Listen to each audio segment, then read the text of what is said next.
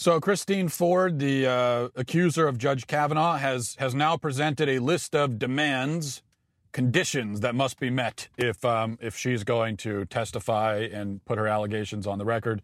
Here's the Huffington Post with their report on these conditions.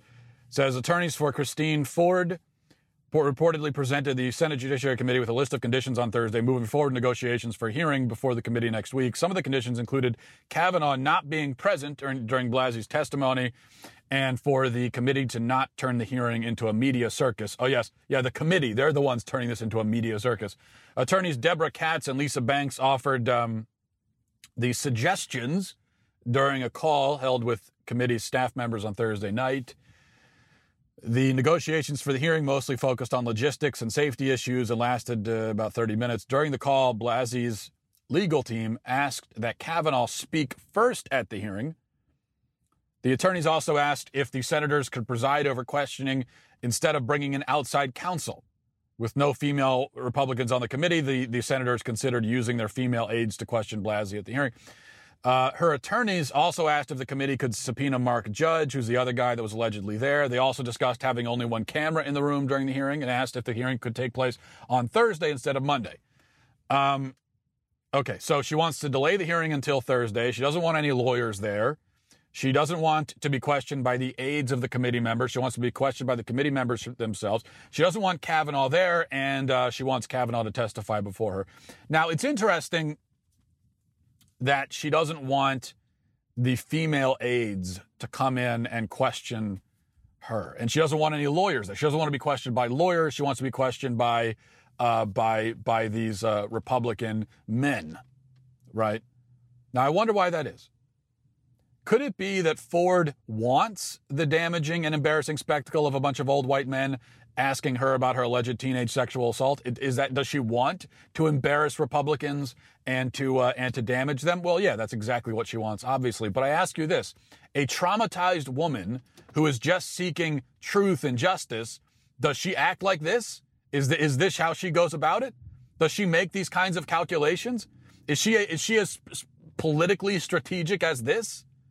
If she just wants to tell the truth and get the truth out there, is this what she's doing? Does this make sense? And then you have, worst of all, you have the demand that Kavanaugh testify first. This is unbelievably absurd.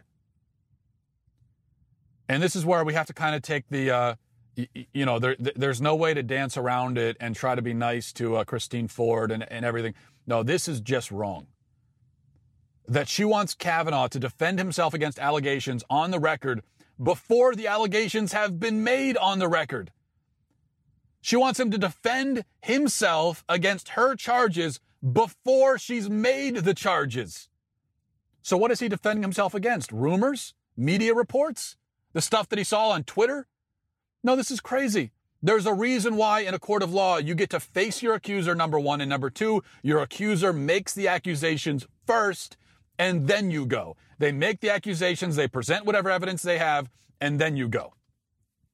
But what Ford wants and what the Democrats want, they want guilty until proven innocent. They want the presumption of guilt. And then Kavanaugh has to prove his innocence, prove a negative, prove that he didn't do something at some point 35 years ago. And they want him to do that before the actual allegations have been put on the record. This is inexcusable. It's wrong. And it makes Christine Ford look like a liar. That's what it makes her look like. She is presenting herself as a liar and a manipulator. Now, I don't know if she's either of those things, but that is how she's presenting herself right now. And there seems to be this certain, attitude that, well, because Ford is a victim, she should get to do what she wants and she's above criticism. But there's a problem with that attitude. First of all, I'm not at all convinced that she is a victim. That's we don't operate under the assumption that she's a victim. She has to prove that. And she hasn't proved it.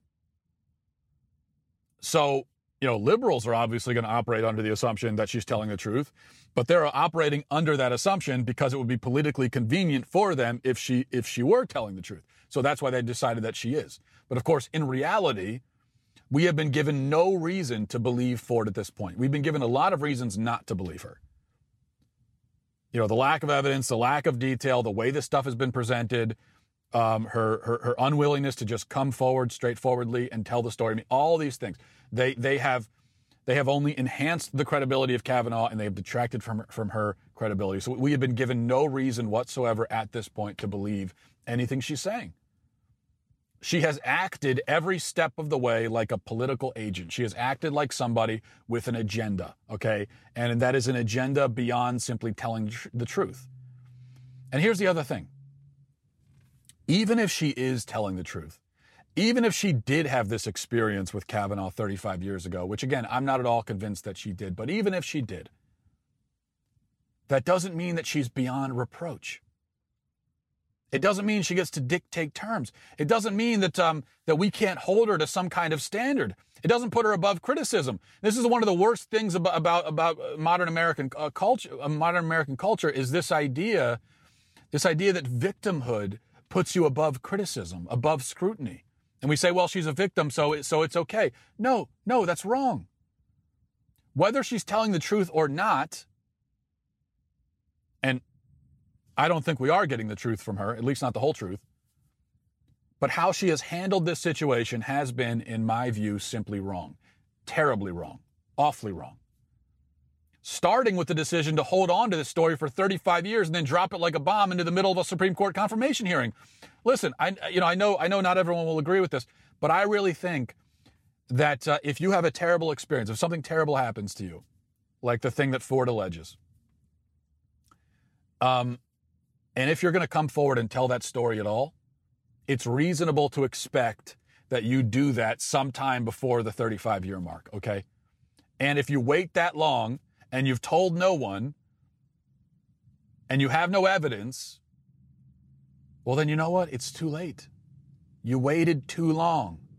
You waited until there's no chance that you can prove your allegations, and now you're coming forward at the worst possible time. And you could say, well, she just wants justice. What, she didn't want justice right after it happened? She didn't want justice 5 years after it happened, 10 years after it happened, 20 years after it happened, 25 years after it happened, 30 years after it happened? She didn't want justice any of those times, and now she suddenly wants justice? I don't know. I'm sorry. I just don't... And not only did she wait this long, but she's been playing these games. I will testify. I won't testify. Okay, I'll come, but here are my conditions. I don't want one camera there. I don't want him there. I want him to go first. I want the committee members. I don't want the female aides. I don't want lawyers, so on and so forth. And the whole country has to wait with bated breath while Christine Ford decides what she wants to do. And this is okay because why? Because she says she was assaulted 35 years ago? No, that's crazy. It doesn't justify it. It doesn't.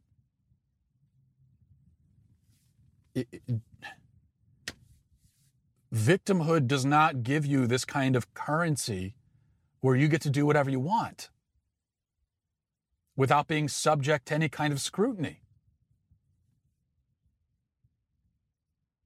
Donald Trump sent out some tweets this morning, and he's getting a lot of criticism because he said, if this happened, why didn't she call the police? And yeah, I know there are plenty of times when somebody is really victimized, raped, et cetera, and they don't go to the police for any number of reasons. They're afraid, they're confused, they have guilt, whatever, so many different things. But I think it's still a legitimate question. It's a totally legitimate question. Because you never went to the local police, and now you want the FBI to investigate? 35 years? So you had all that time, you never went to the local law enforcement, and then 35 years later, you want the FBI to investigate. I think it's a perfectly reasonable question to ask, why didn't you ever report this to anybody? That is a very reasonable question. And it deserves an answer. And it's an answer that should have already been given.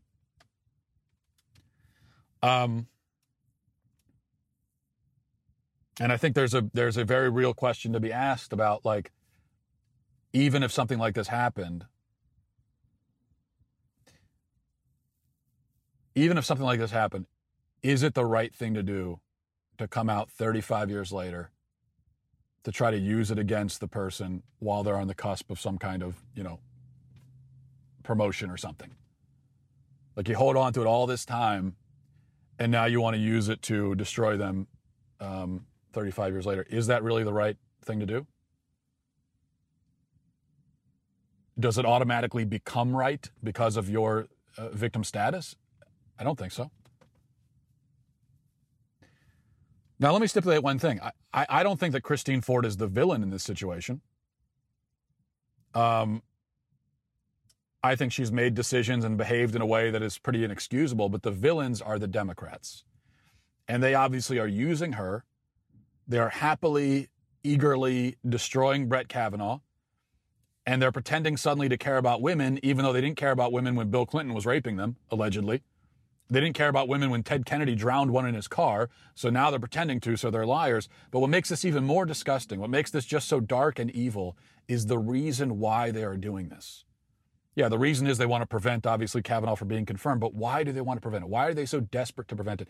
In fact, they're so desperate to get rid of Kavanaugh. But now there's a few Democrats have gone on the record now and said that even if Kavanaugh is confirmed, when the Democrats are in control of Congress, they're going to investigate him anyway.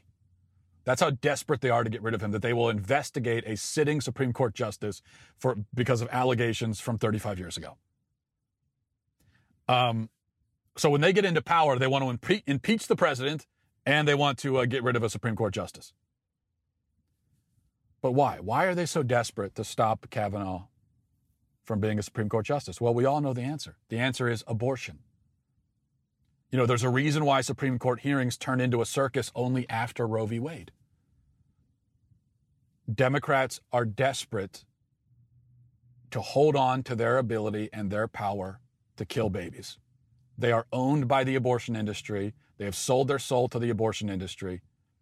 And liberals have this godlike power to kill babies, and they are desperate to hold on to it.